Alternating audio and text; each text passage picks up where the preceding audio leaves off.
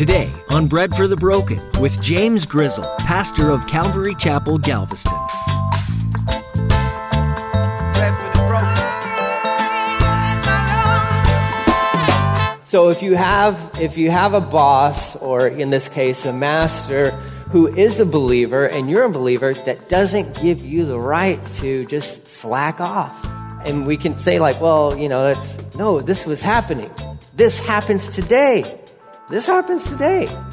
Listen, I've a little insight into my life. I worked at a church for 13 years. There were probably more days than I would like to even admit the fact that I took time slacking off. I abused that privilege.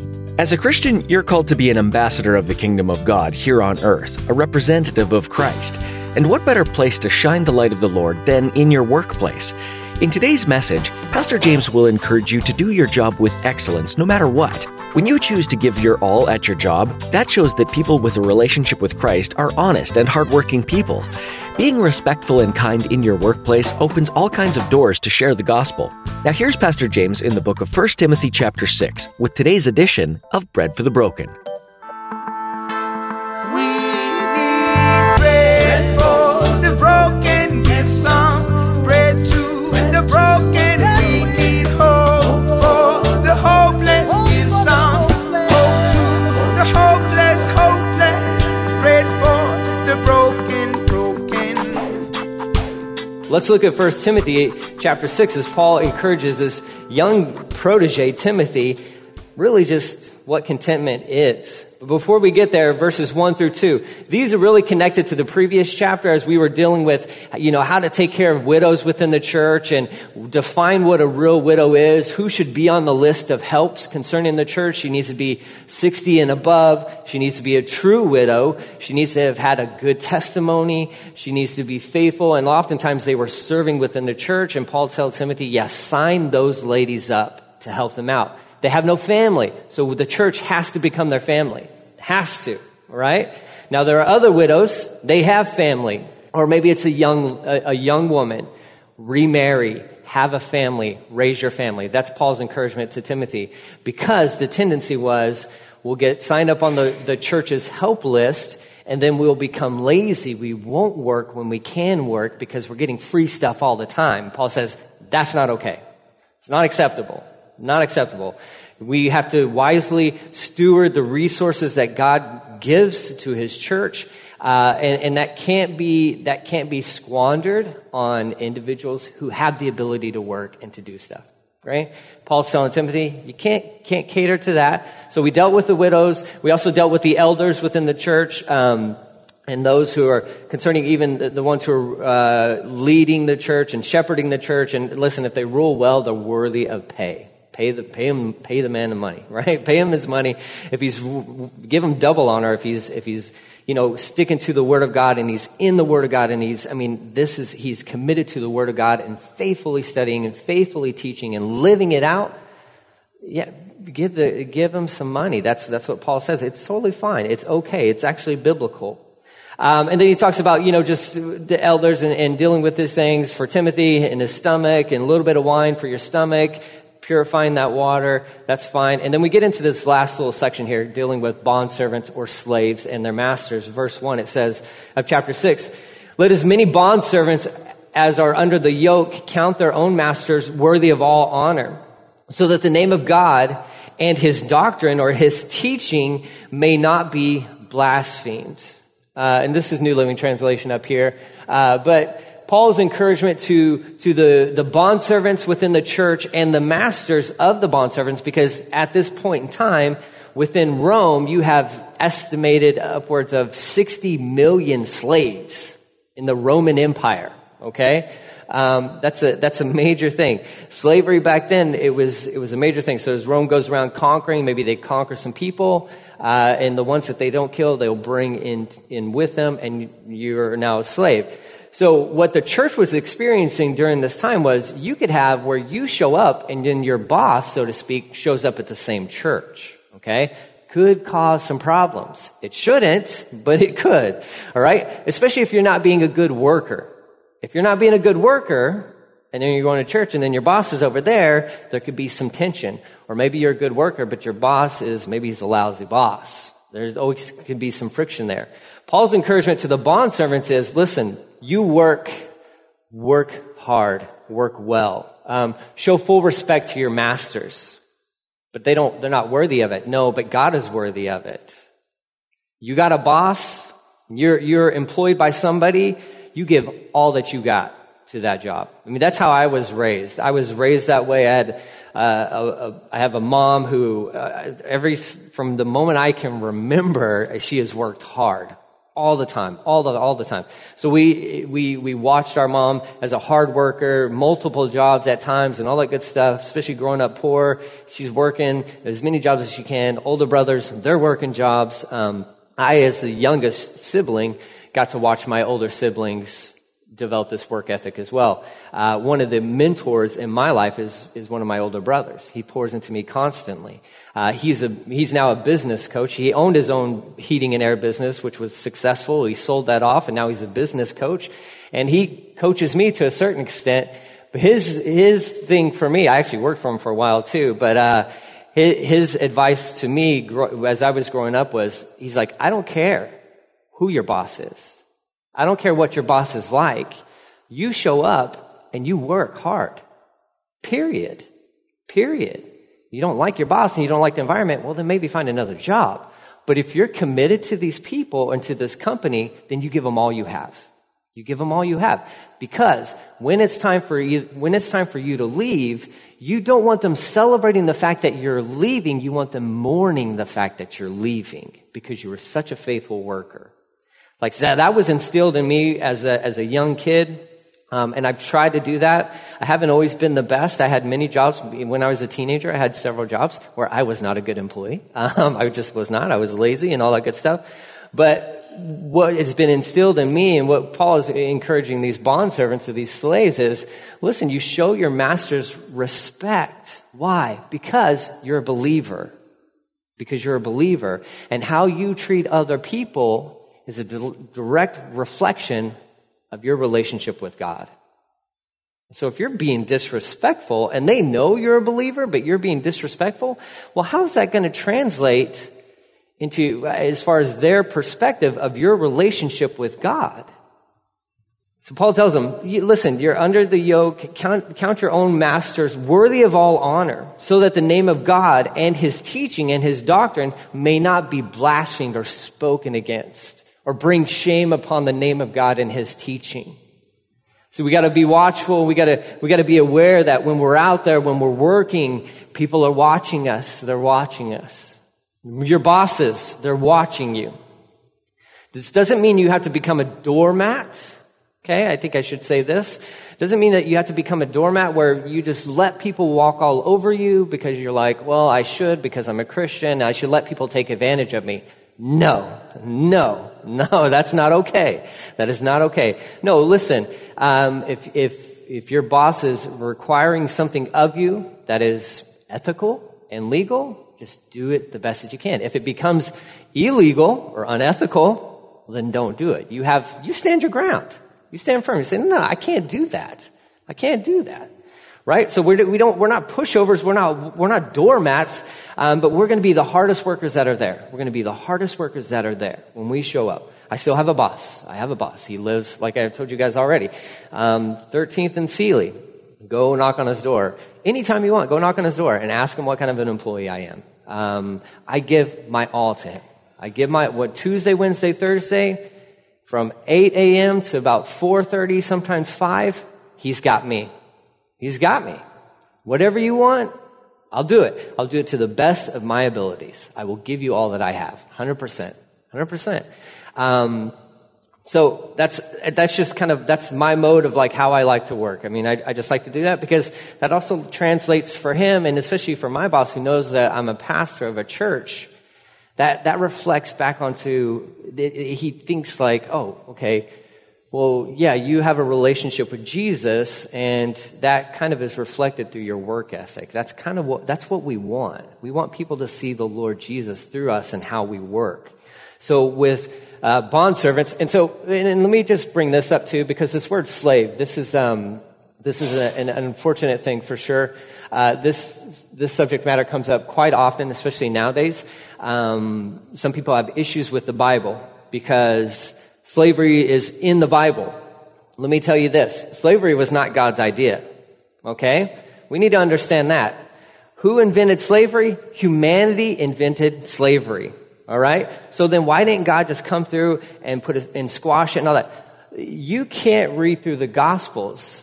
You cannot read through the Gospels and the teachings of Jesus and not see the fact that everything he says is contrary to what slavery is. Read through the Gospels. If you know somebody who has issues with I can't get into the Bible because of the slavery issue, you say, read through the Gospels. See what Jesus said about humanity. Watch how Jesus treated individuals regardless of their ethical or their backgrounds, whether they be a Samaritan woman at the well. Jesus treated her with the same amount of respect that he treated everybody else. Right? So in case you come across that, or in case that's a hang up, or you know somebody that's a hang up, listen, the Bible, and even go back through when the law was being established. I mean, God was looking out for. Slavery was already in full effect during that time period, and there was people who were owned by other people were being abused and mistreated, and it's happened. It's all throughout history. It's still happening today. Slavery is still alive and well today. And people have despised people, have looked down upon people, but God is really the champion of humanity in the sense that he has created us in his own image, and he has a lot to say about that and how we treat each other. So, on the issue of slavery, the Bible is not for slavery, just to be clear. The Bible is very clear on how we as humans ought to treat each other and love each other and respect each other and not use and abuse each other. That's the Bible speaks totally against that.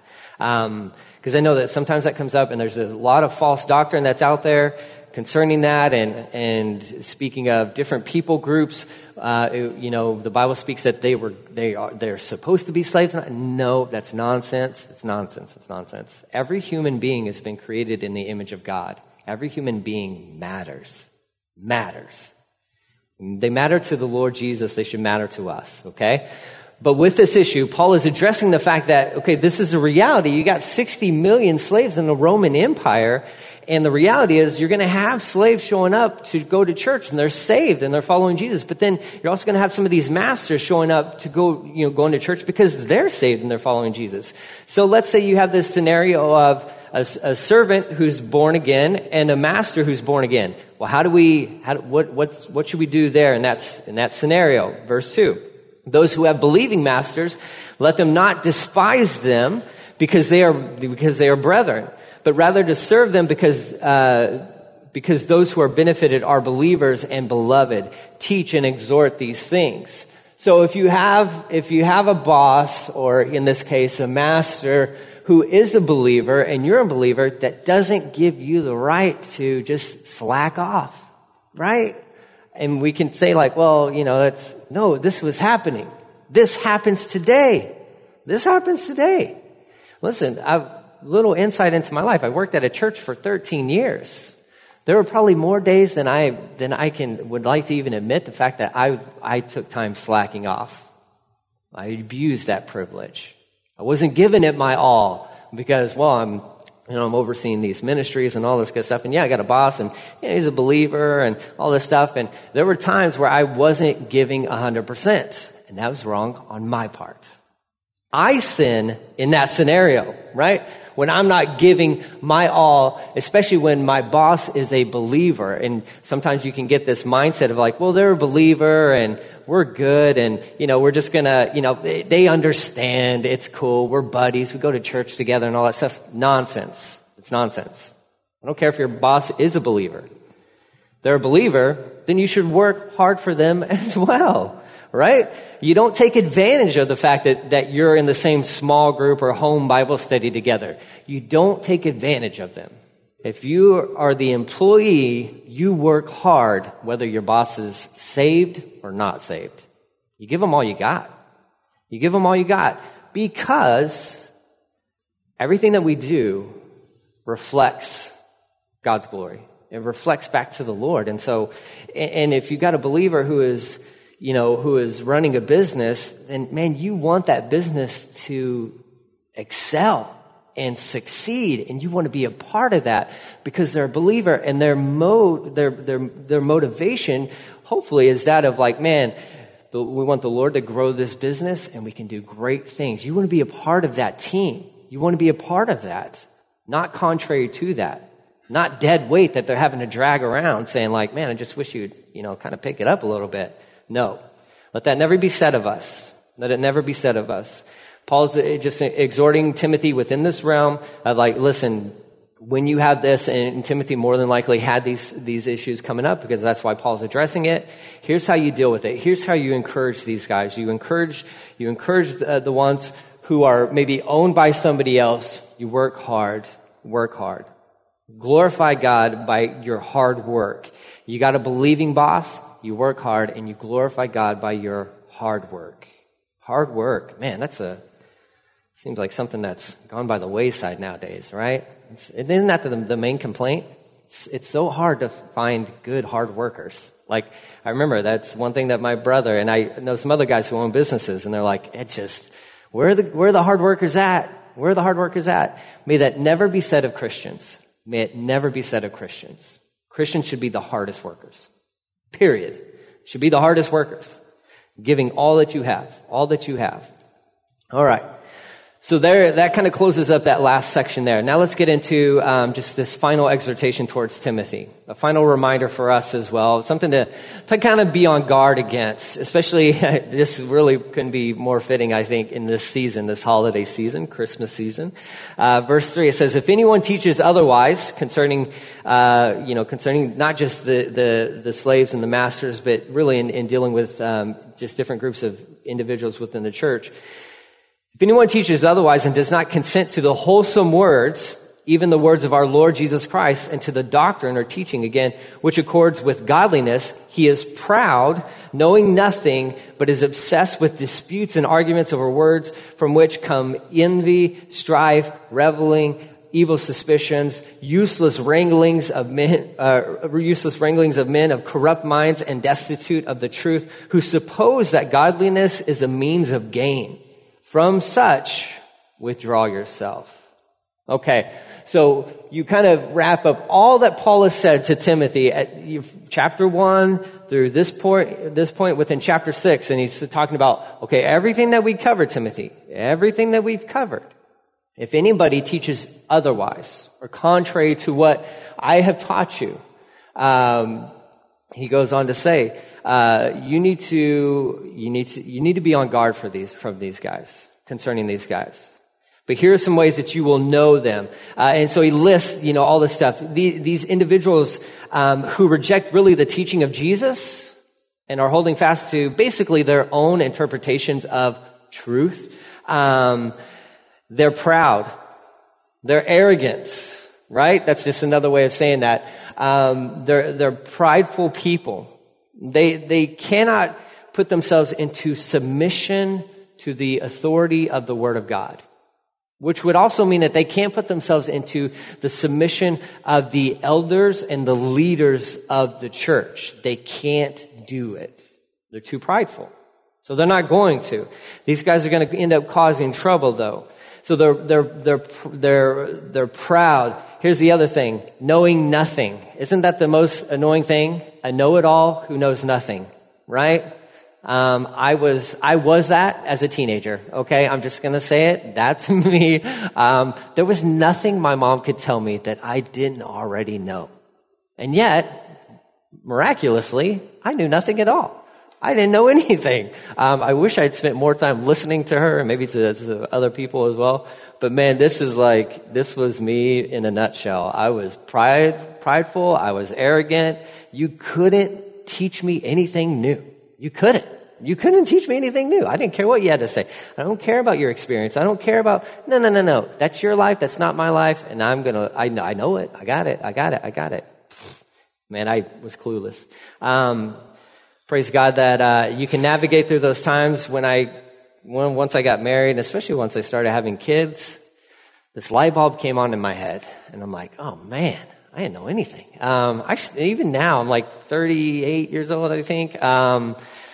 Every day I wake up and I'm like, Lord, I don't know what happened, but I just feel like I know less and less every day. I just feel like I know less and less, especially as I read through the Word and enjoy the Word of God and walk with Jesus. I'm like, I don't know anything. But He's a great teacher, and we can learn. But these individuals who are creeping in within the church, they're prideful. They talk a lot, but they don't really. No, they don't have an understanding of what they're talking about. And what you need to understand about this group of people is it's all a front. It's all a facade, okay? So they're obsessed with disputes and arguments over words, right? You ever get caught up in some of these conversations with individuals? They just want to argue about words and meanings and all this stuff. We famously had a president at one point in time who so boldly brought this up in an address where he was accused of, really having relations with a lady inside the office, hit the White House. And he's like, well, what does it mean? Or whatever that was at that point in time. I'm like, are you kidding me? Let's dispute the meaning of the word so that we're going around the issue. I don't want to talk about the issue, but we'll talk about words and define this. What does that really mean? And all this stuff. We saw it with Pontius Pilate and Jesus. What is truth? You understand that that's a tactic to dodge what's being presented to him at that moment in time, okay? Concerning salvation. Truth. Jesus is truth. I'm the way, the truth, and the life. And Pilate's like, truth? Well, what really is truth? What is truth? That's dodging those things. These guys don't really want to deal with the hard issues of anything, but they want to, out of the arrogance and the pridefulness and their knowledge that they have, they want to, let's dispute terms. Let's talk about terms. Again, these are just earmarks of who these guys are, how Timothy would know them. He would know them by basically their fruit or their works there. So they want to dispute and argue over words from which the disputes and all this stuff that's going to come envy, strife, reviling. Let's see here, reviling. I'm looking at New Living that's New Living Translation too. And evil suspicions, useless wranglings of men of corrupt minds. Their minds are corrupt. This is how we get to these places, and destitute of the truth, who suppose that godliness is a means of gain. And here's show of godliness is just a way to become wealthy. This is really the characteristics of those who are religious within the church at this point in time. They know how to talk all this stuff. Their philosophy, they know philosophy. They're intelligent individuals. They know a lot, but they know nothing. In all their knowledge, they really know nothing, is what Paul's saying here. They look the part. They may sound the part, but they're putting on a show. They're putting on the show so that really the means to their end is wealth. It's riches. I'll look the part. I'll put on the performance so that I get more money. Really, they are actors. Okay? These are actors in the church. And they were creeping into the church, and they were very, very prominent within the religious world. And Jesus had many run-ins, and whether it be the scribes or the Pharisees, those who were continually presenting themselves as representatives of God. However, they were not, because they had no relationship with Him. The hopeless, pray for the broken. Thanks for joining us today on Bread for the Broken with Pastor James Grizzle. Pastor James has been teaching through the book of 1 Timothy. In it, you'll notice much advice and instruction is given. The Apostle Paul was writing to Timothy and helping guide him in ministry. We pray that you've been encouraged by the messages you've heard here on Bread for the Broken. You can find more teachings by Pastor James by visiting our website, breadforthebroken.com. Do you live in or near the Galveston area, and are you looking for a church home? We'd be honored to have you join us at Calvary Galveston this Sunday at 10 a.m. or Thursday at 7 p.m. We're a laid-back church, and we encourage you to simply come as you are. You can get directions to our church and more information at breadforthebroken.com. If you're unable to come in person, that's okay. We're streaming our weekly services live on Facebook. Just search for Calvary Galveston. Before our time with you is up, we'd like to ask if you'd consider partnering with us. We'd be honored if you'd pray with us for all of those who are part of our listening audience. Pray that God would open their hearts and minds to His truth. Would you also pray about partnering with us financially? All donations are appreciated no matter the size. You can give securely online at breadforthebroken.com. Thanks again for coming alongside us to share the gospel message. We hope you'll join us again for another edition as Pastor James continues in 1 Timothy here on Bread for the Broken. Let me paint the picture of you.